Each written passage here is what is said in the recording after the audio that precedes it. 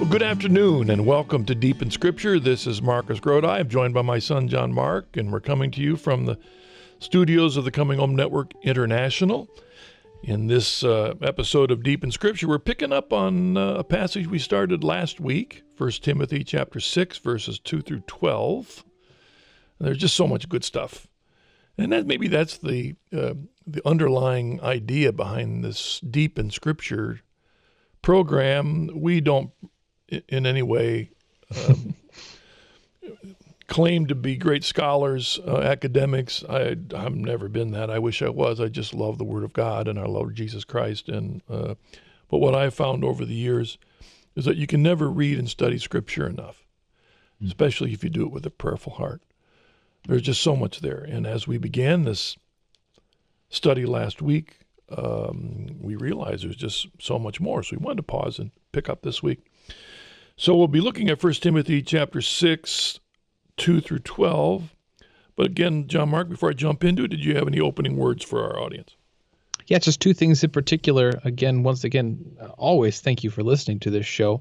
You know, the Coming Home Network is a network of converts to the Catholic Church, as well as people who are on the journey, as well as many lifelong Catholics who are supporters and prayer partners in our work.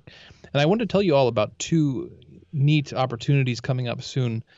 This April 29th, 29th through the 2nd, we're having our annual CH Network retreat in Columbus, Ohio. It's a great opportunity for converts to the church and journeyers to come together for a few days of prayer and worship and discussion about this journey of continual conversion to Jesus Christ. So if you go to chnetwork.org/retreats, you can find the information about that.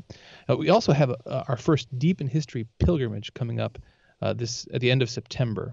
And that's it'll be hosted by Dad and Ken Hensley, who's a colleague of ours, a Baptist pastor who became Catholic, as well as Monsignor Jeffrey Steenson. So you can find information about that pilgrimage to Italy at chnetwork.org/pilgrimages. All right. Thanks, John Mark. As I mentioned, we're looking at 1 Timothy chapter 6, 2 through 12. And we began it last week. Let me read that section again, John Mark. And maybe you didn't know I was going to do this to you, but I'm going to have you, after I read it, you summarize, if you will, where we left things off last week. Sure. Here's the passage. Again, Paul, prisoner, is writing to a young bishop who Paul himself brought by grace into the faith, trained, and then assigned to be the bishop at Ephesus. And Paul, at the end of his letter, is writing, "Teach and urge these duties. If anyone teaches otherwise and does not agree with the sound words of our Lord Jesus Christ and the teaching which accords with godliness, he is puffed up with conceit. He knows nothing.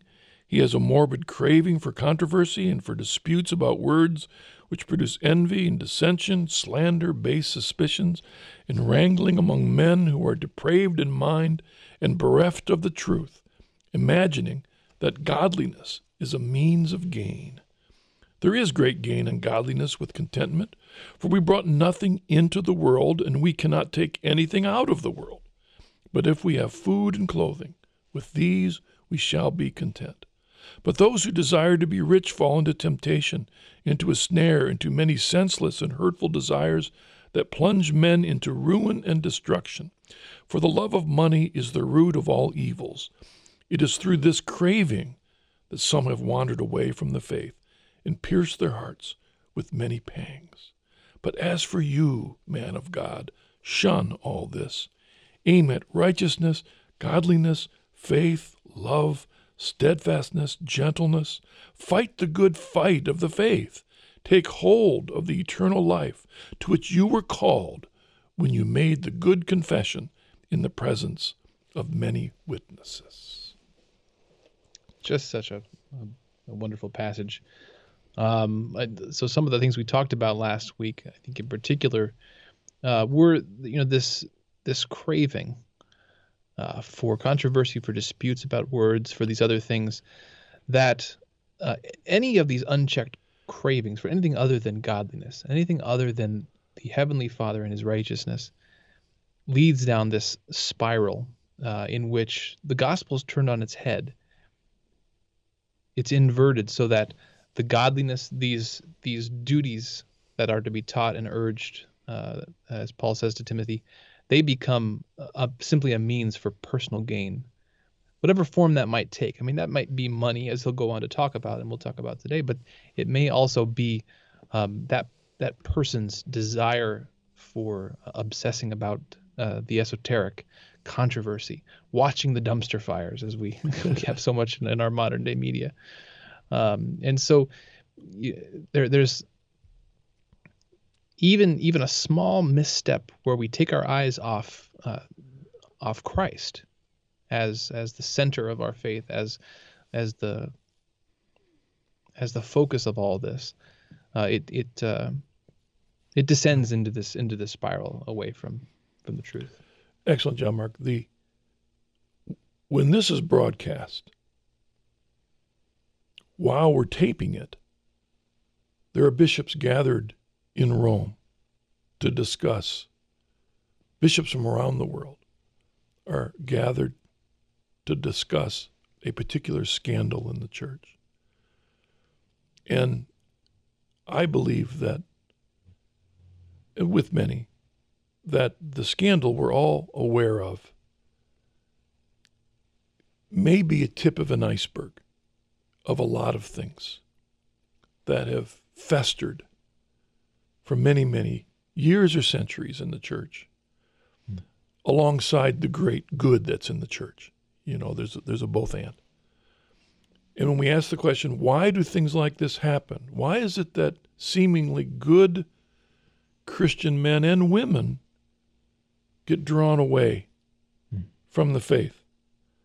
And no longer, as we go to the last verse of this passage, no longer fight the good fight of the faith, no longer take hold of the eternal life to which they were called when they made the good confession. What happens?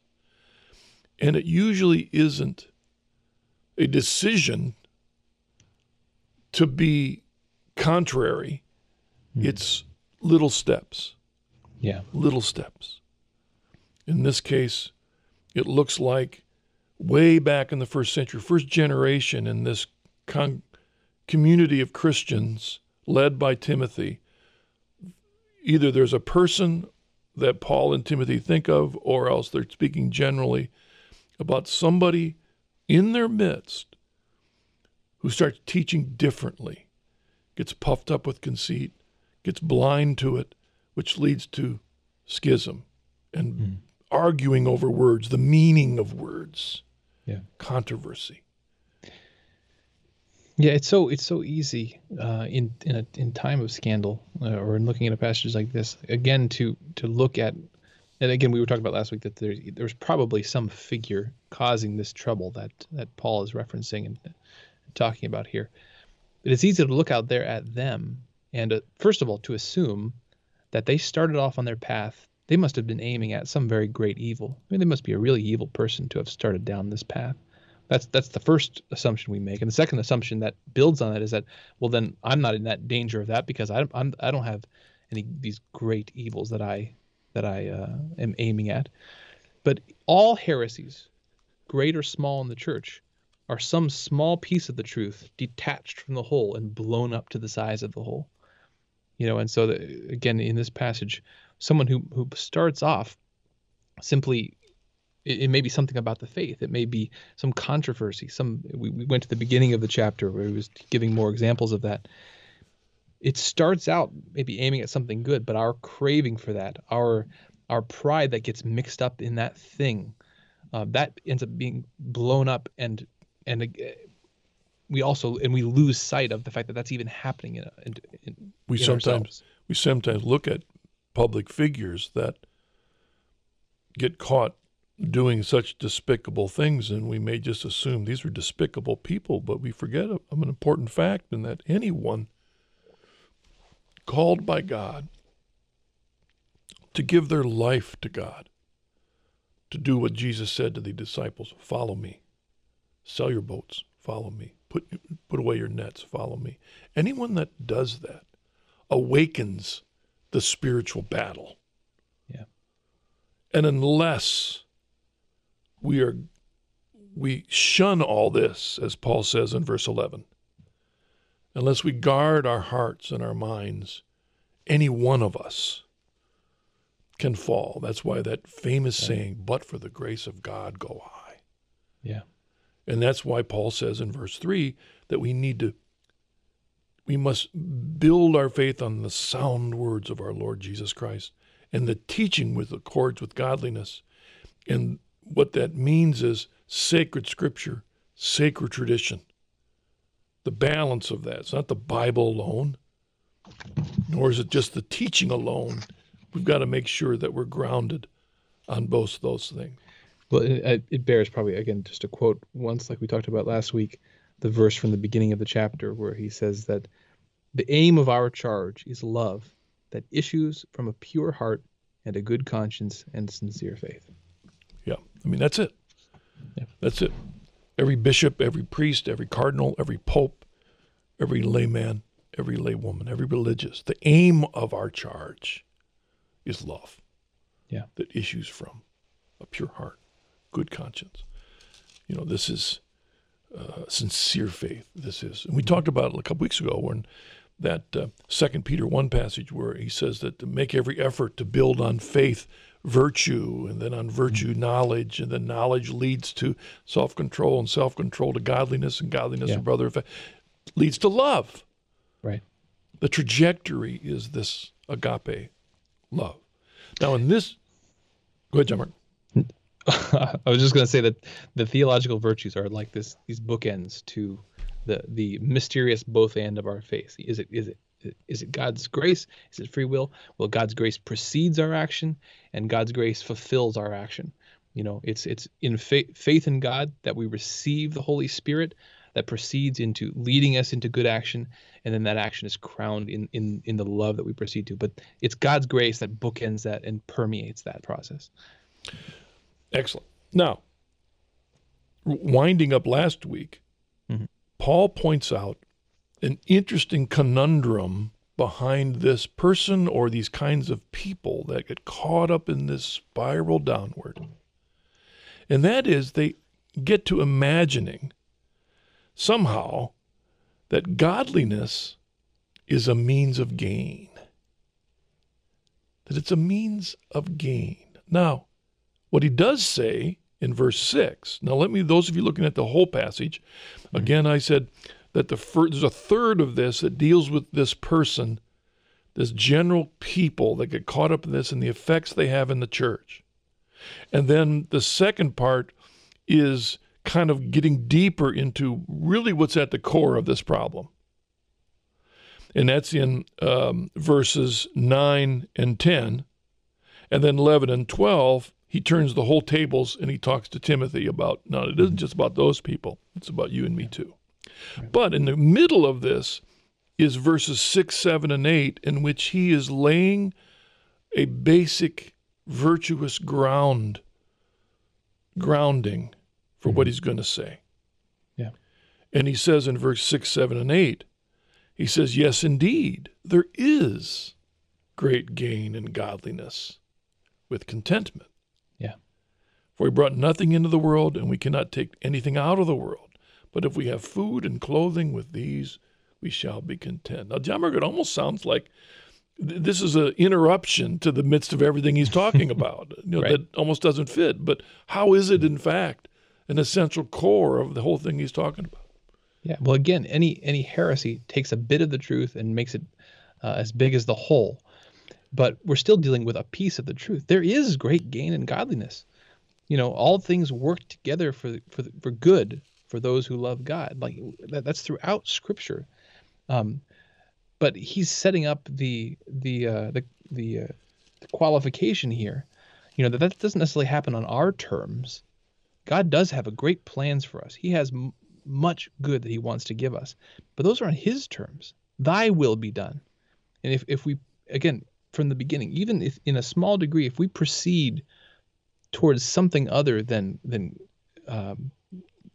Christ and obedience to Christ as the center, then eventually we come around to the whole gospel being inverted, where it becomes simply a means for our gain. there is great gain in godliness. All good comes from God, but we need to surrender to God first. We need to pray for His will to be done. We need to ask for the good that He wants to give us, and not the other way around. 3 things in this simple passage. There is great gain in godliness and contentment. Number 1, we aren't the ones to define what gain is. There's the danger. There's the danger. What is it that this guy in the passage, he was puffed up with conceit, and that's what became the groundwork for how he understood the gain that he would get from being perceived as godly in the community. And what you see behind this is the modern health and wealth gospel.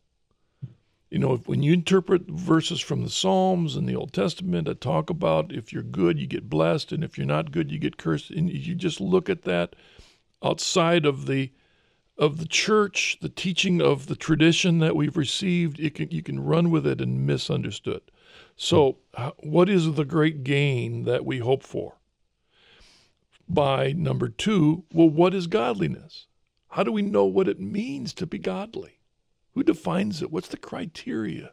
What's the motives to know that you're standing straight, as you talked about last week, John Mark, when you talked about the quoted Chesterton, And thirdly, the importance of contentment as one of the underlying values that helps you understand what authentic gain is, right, and authentic godliness.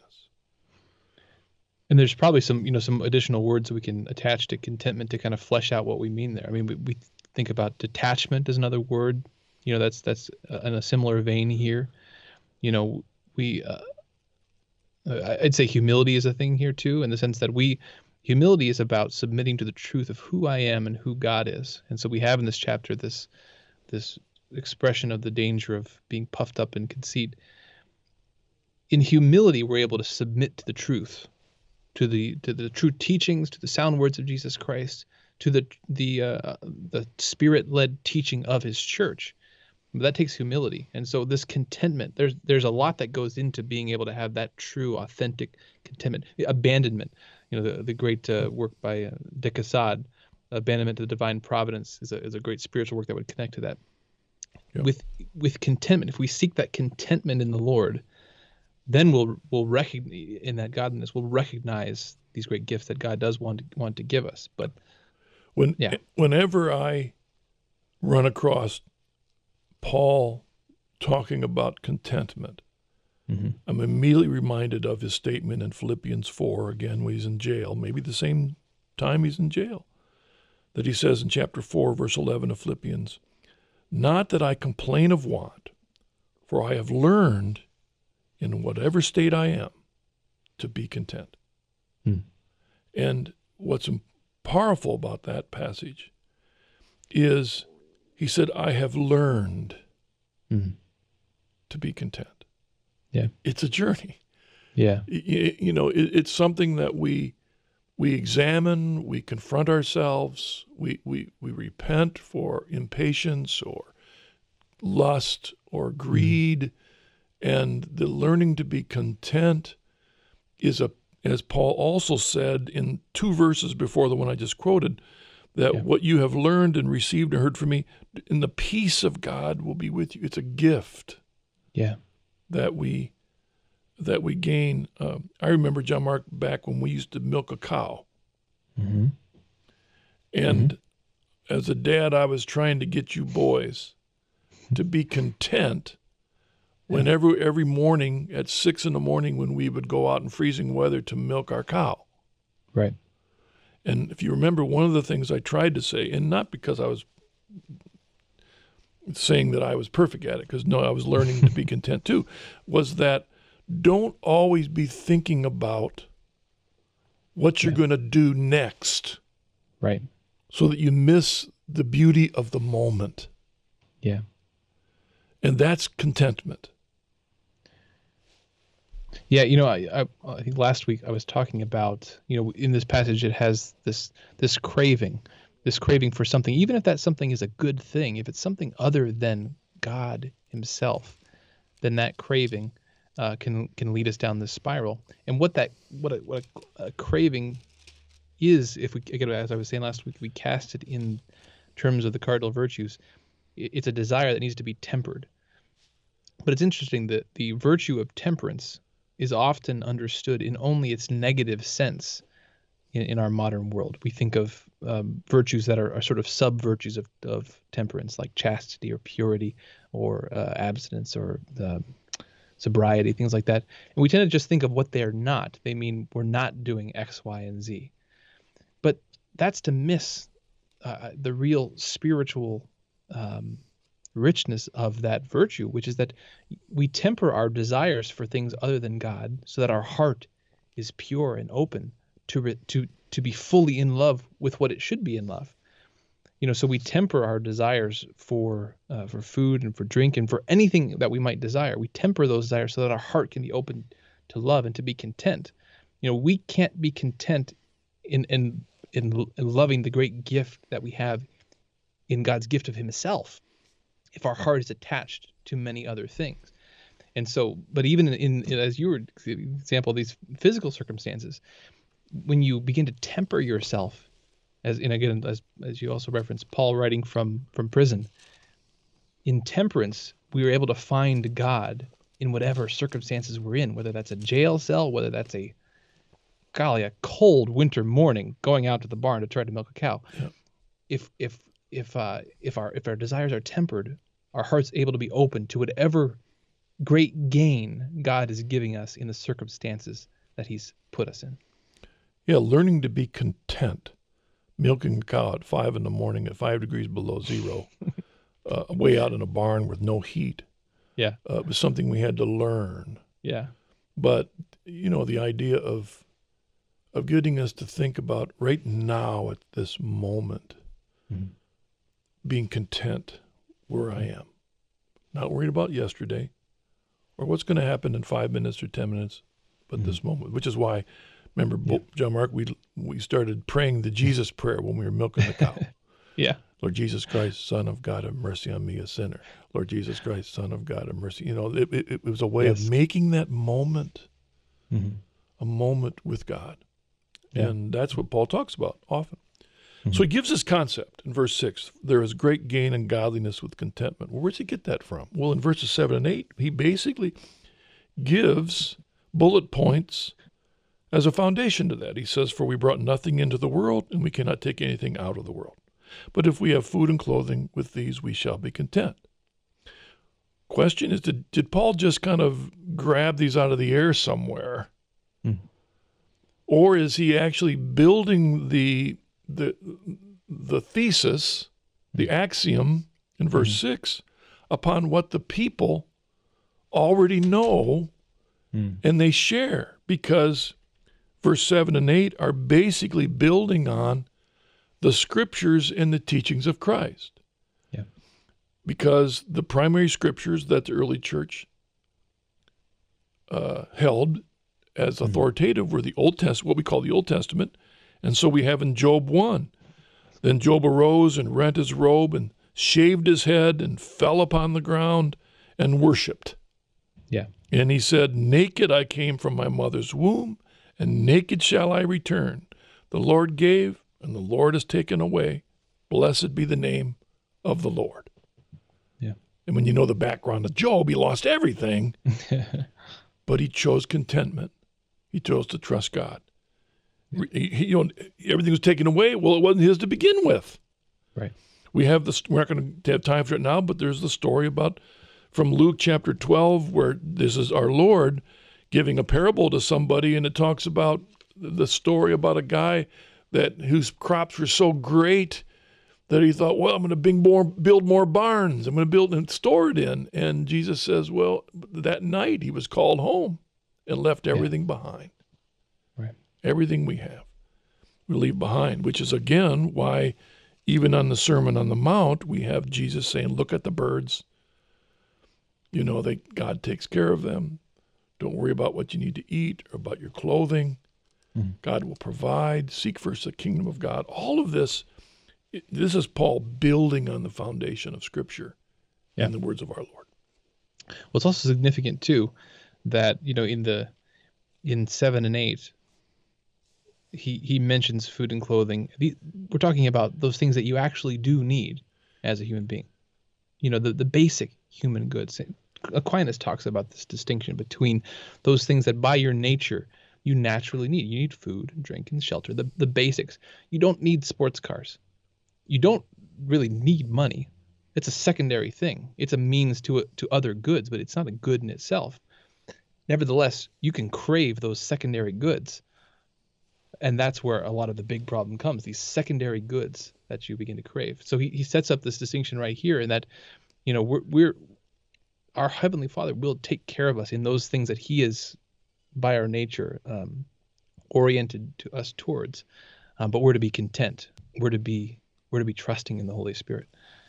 I wrote about this in my book, Life from Our Land, and maybe I encourage you to go to the website and check out that book published by Ignatius Press. I talk about that because those of us that are approaching retirement and we try, oh man, am I going to have enough to live on? And when we try and paint the picture, how much do you need to live on? Yeah.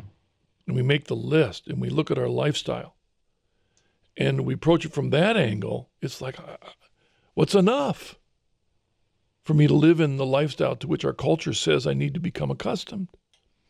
But if you look at it from the other angle, the other side, I'll say, no, wait a second. What do I really need? Right.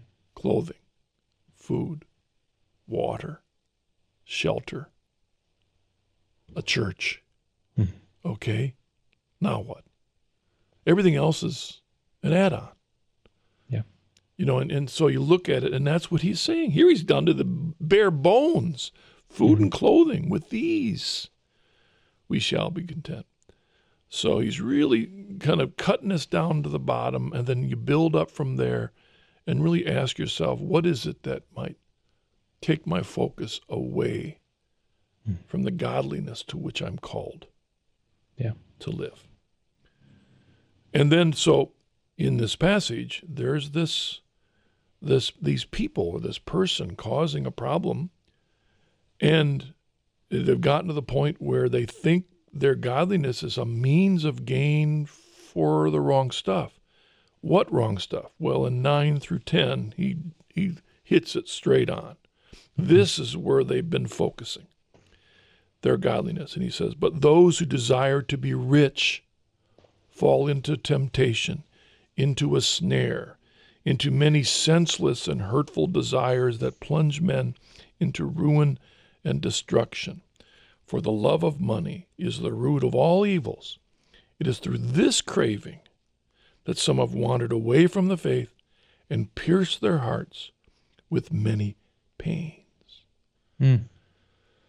Now, John Mark, there are literally hundreds of verses in the Old and New Testament that warn against the dangers of being and wanting to be rich. They don't say that being rich in itself is an evil. When we go to confession, we don't have to confess that we're rich. But because what is, we're not. what is the problem? No, I'm just kidding. Yeah, it's not a confession that I have to make anyway. But what's the danger? It connects with what's said earlier in verse 3 about being puffed up with conceit and knowing nothing, and it's connected with one can be blind to how being and wanting to be rich is the start of the spiral downward. Yeah. And again, I think it's so significant that at the first part of the second part here, the first part of this second third of the passage we're looking at, Paul talks, if we have food and clothing, so the basic human goods, our Heavenly Father knows we need these basic things. So we're to be content with those basic needs. But then in the second part, he gets into this, for the love of money is the root of all evils. And again, it's a popular quote. We hear it hither and yon in many different contexts. Again, what I think is interesting in the context of this passage, I think we can tell here that in some sense this is not specifically about money, but what is money? So money is this secondary thing that's not good in itself, but it's a means of power. It's a means of enacting your will beyond your needs. It's and so in that sense, it connects to a much wider danger that humans have. I always think back to Genesis in the context of this, in the sense that the original temptation, we think of in Genesis, in the garden, Adam and Eve have all that they need in the human sense. They have food and clothing and shelter. They don't need clothing, but they have all that they need as human beings. God is generous to them. They have all they need. Telling them not to eat of the fruit of the tree of the knowledge of good and evil is not taking away something that they need. He's fulfilled their needs perfectly. But the original temptation is you need something more than what God's given you. And there's this temptation from the devil to desire to be like God, this desire for power, the desire to go beyond our needs, beyond our call. So go ahead. I was going to say he draws two extremes here, if you will. There's the one where it's just food and clothing, and that's what you got. And you begin by being content there. Mm-hmm. The other extreme is wanting to be rich. Yeah. In other words, so if you're content with this, you can get more as God blesses, but it's the contentment that will help you understand the value and the need of these other things, so that if they're taken away, right, then you're like Job. You're fine. I'm fine. Or like Paul, I've learned to be content, even in prison, when all I got is, he's got a chain on his leg,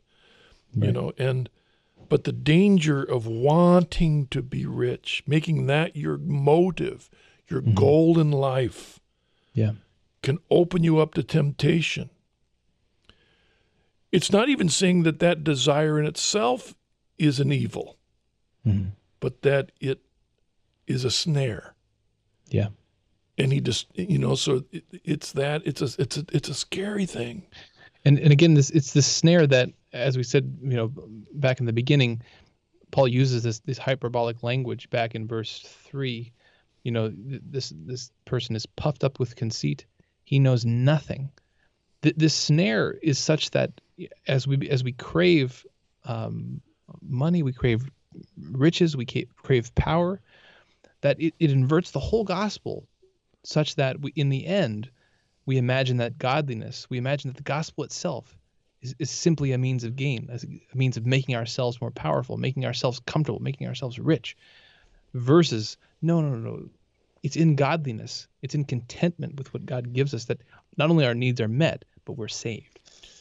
And he describes that spiral downward desire for being rich, opens the door for temptation, which leads to the snare, get caught in it, which leads to many senseless and hurtful more desires that plunge men into ruin and destruction. So you have this journey down. And it's through this craving, Paul says, that this journey down that pulls people away from the faith. And they're gone into apostasy, schism, taking people with them. And it's interesting, in the end of verse 10, he has this phrase, and pierced their hearts with many pangs. Yeah. What's fascinating about that the Greek word that's translated pierce their hearts, is a rare word. It's only one time used in the New Testament here. Being pierced through, impaled, but it's impaling oneself. Yeah. So in other words, we're doing this to ourselves. That's the process. Yeah. We're doing it to ourselves with many pains. It reminds me of that quote. It's not quite on the same theme, but the coward dies 1,000 deaths, the brave man only once. And I have no idea where that comes from. But if your one desire, if the one central love of your heart is our Lord Jesus Christ, you'll still die. That is our human lot. But you will die, and you will be raised in him. But the person who gives their heart to all these other things, it constantly dies a thousand futile, painful deaths that in the end give them nothing. I love that verse in 1 John where it reminds us that, and now, little children, abide in him, so that when he appears, we may have confidence and not shrink from him in shame at his coming. Yeah. To be able to stand before him without embarrassment. And that's what Paul is warning about. And one of the things that will pull us away, and we live in a culture, in a soup where most of us are so rich already, we're blind to the ways that we've been caught in the snare, that we've been sucked into senseless and hurtful desires. Hey, we see scandals in the church of men and women who, mea culpa, that we're blind to it. Lord, help us. Yeah. And we've only done it to ourselves, impaled ourselves with these things. And the bottom line is that riches do not deliver what they promise. Yeah. So seek to be content in little, in less. Seek first the kingdom, not all this other stuff. Well, Paul then draws this section to a close because he brings it full circle. He's been encouraging Timothy to teach and urge these things. But John Mark, why don't you go ahead and read verse 11 and 12, because he brings it full circle around to his young novice. Right. And you set it up perfectly. But as for you, man of God, shun all this. Aim at righteousness, godliness, faith, love, steadfastness, gentleness. Fight the good fight of the faith.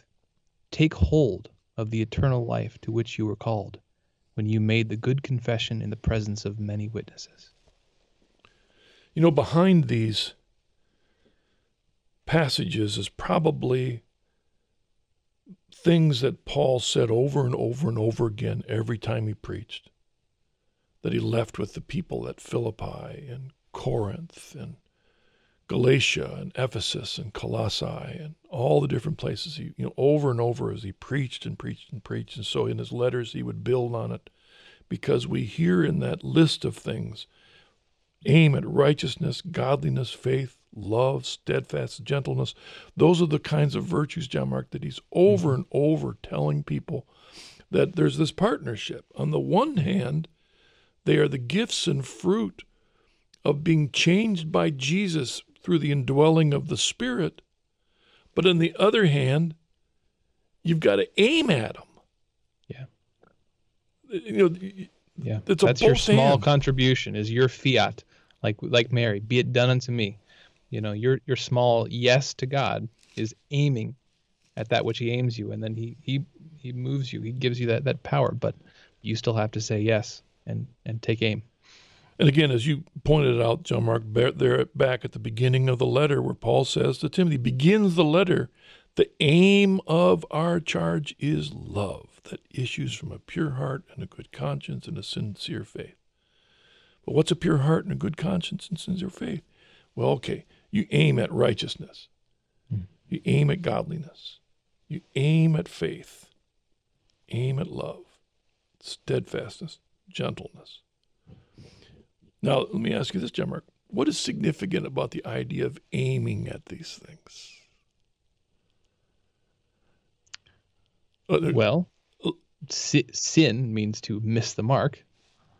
And I think we used the analogy earlier that this passage is a lot about, being one degree off the mark, aiming at anything other than Christ himself.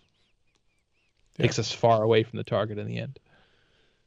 In the Mass, we say something, mea culpa, maxima culpa. Mm-hmm. In other words, we could give up to begin with. I'm unworthy of this. I've failed this. he says, aim at it. Mm-hmm. Pull back and aim at it. This is your trajectory. This is to be your trajectory. Paul says in Philippians 3, hey, I'm not perfect yet, Yeah. but forgetting what lies behind, I press onward to the upward call of Christ Jesus. Yeah. Aim. Yeah. Aim. Does that somehow, this is Paul talking to Timothy, does this somehow help you as a father with what you're supposed to do with Dominic? Oh, in many little ways. Yeah.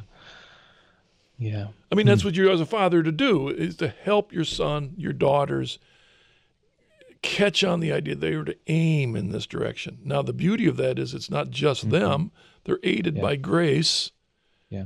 Because grace, the fruits of the Spirit, empower this through their baptism and confirmation. Dominic's getting ready to do what? First communion pretty soon. Yeah. You know, this is coming up. You know, the grace is there.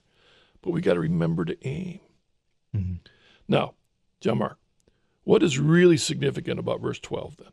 Fight the good fight of the faith. Take hold of the eternal life to which you were called when you made the good confession in the presence of many witnesses. Well, it supposes faith, but it tells you to do something about it. You have to take hold. You have to fight the good fight. It's not enough just to believe, but with the Holy Spirit, in the Spirit, you have to fight and take hold of the eternal life to which you were called. You got to be engaged in it. Yeah. Fight the good fight, in my mind, means it isn't a one-time thing. Right. It's a journey. It's a lifelong. Bringing back, again, you use the example of if the trajectory is a little bit off in the beginning, it's way off. Well, before you were born, when I was a young man, I was always watching TV when they did the Apollo flights to the moon. And I remember that the part of that was, they're always checking their trajectory, and there were these little rockets on the side of the thing that would adjust them, bring them back. Because if they're off by an inch at Cape Canaveral, they're off by 16 bazillion miles. They'll, they won't even get close to the moon. So you got the little corrections. I guess this, now as I'm thinking about it more, as one of the very first ways that we aim and we help our children to aim is precisely by baptism, because it's what the Holy Spirit's doing in us. It's always first the action of God and the Holy Spirit. So even in presenting our children for baptism, introducing them through the power of God into the church, we're aiming them before they even have reached the age of reason. We've set them on that path. We've given them to the Holy Spirit. Now, at some point, they still need to take hold themselves. But as parents, we're so often just bringing them back, putting them on that path, aiming them, and then giving them the opportunity to eventually take hold themselves. One last thought, which when he says, take hold of the eternal life to which you were called when you made the good confession in the presence of many witnesses. Now, so you envision Timothy professing. Maybe before the hands were laid on him and he was ordained a bishop, but he made the good confession in the presence of many witnesses. So the word good, so in other words, he did it pretty slick, he did it fine, he was, so, but here's the point here, is that the profession of faith does not guarantee eternal life. And I'm pulling our attention back to what Paul says in Romans chapter 10, when he says in verse 9, if you confess with your lips that Jesus is Lord and believe in your heart that God raised him from the dead, you will be saved. For man believes in his heart and so is justified, and he confesses with his lips and so is saved. The scripture says no one who believes in him will be put to shame. And I remember taking those verses to mean, hey, if you believe in your heart that God raised him from the dead and you confess with your lips, you're saved. And that's the foundation for the once saved, always saved Christian tradition. But what Paul is saying here is that you made that good confession. Right. You said it. Jesus is my Lord and Savior. You committed your life to him. You said the creed. Every Sunday you say the creed. But you have to take hold of that. Fight the good fight. Live it out. Aim for holiness. Be aware the danger of being puffed up with conceit. Mm-hmm. I think about people who are received into the church at Easter, then they're puffed up with conceit. They think they never need to study their faith again. Yeah. Whoa. No, you fight the good fight. You take hold of it. Yeah, you know, another thing that just comes to my mind here, again, he ends this passage and he's talking to a bishop. But as for you, O man of God, shun all this and aim at righteousness, etc. Again, what we've talked about throughout this passage is that first step down the descent into all the evils that Paul talks about, that can start even with, I would say, as a person in ministry, a person in the hierarchy, a person in the priesthood, even in putting their project of being a priest and doing your duties and doing your ministry, even if you put that before taking hold of that eternal life, that your relationship with God, your holiness, your obedience to God, that's still got to be that primary aim. Because if you set a project ahead of that, then that's this one step down this spiral of being puffed up in conceit, and in the end, making the whole gospel a farce, simply a means for your own gain. That has to always be first. Even he's talking to a bishop. Even you, bishop. Yeah. The danger of presumption is that it can subtly lead to becoming puffed up with conceit, and that's the beginning of our text. That leads to a bunch of stuff. A person can say, I accepted Jesus as my Lord and Savior back at a Bible camp 50 years ago. I've arrived. The danger of presuming on that and not growing in grace. Or someone saying, I was baptized as a baby. I've arrived. I was confirmed. I've arrived. Yeah.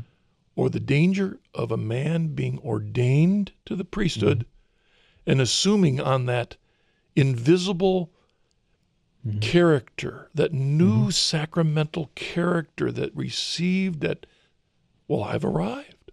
Yeah. I'm higher than others. Or even on the visible side, I've raised a lot of money for the church. I've built a lot of good things. I've run a lot of good programs. But in your heart, As Paul says to Timothy, man of God, shun all this. Yeah. Aim for righteousness, godliness, faith, love, steadfastness, and gentleness. Mea culpa. Yeah, maxima culpa. Lord help us. Those of you listening, I hope you enjoyed this discussion on Deep in Scripture. We'd love for you to connect with us. Thanks. I hope you join us again. John Mark, any closing thoughts? Yeah, again, just deepinscripture.com to see the archive of this show and to learn more about the Coming Home Network. And again, we welcome questions, comments, thoughts, info. You can send an email to info@chnetwork.org. Thanks, John Mark. And thank you all for joining us today on Deep in Scripture. God bless. Look forward to being with you again next week. Deep in Scripture is a production of the Coming Home Network International. To hear more episodes, view our full archive of written and video conversion stories, participate in our online community forum, and more, visit chnetwork.org. You're also invited to explore free membership in the Coming Home Network and receive support on your own Catholic journey. Again, visit chnetwork.org for more information.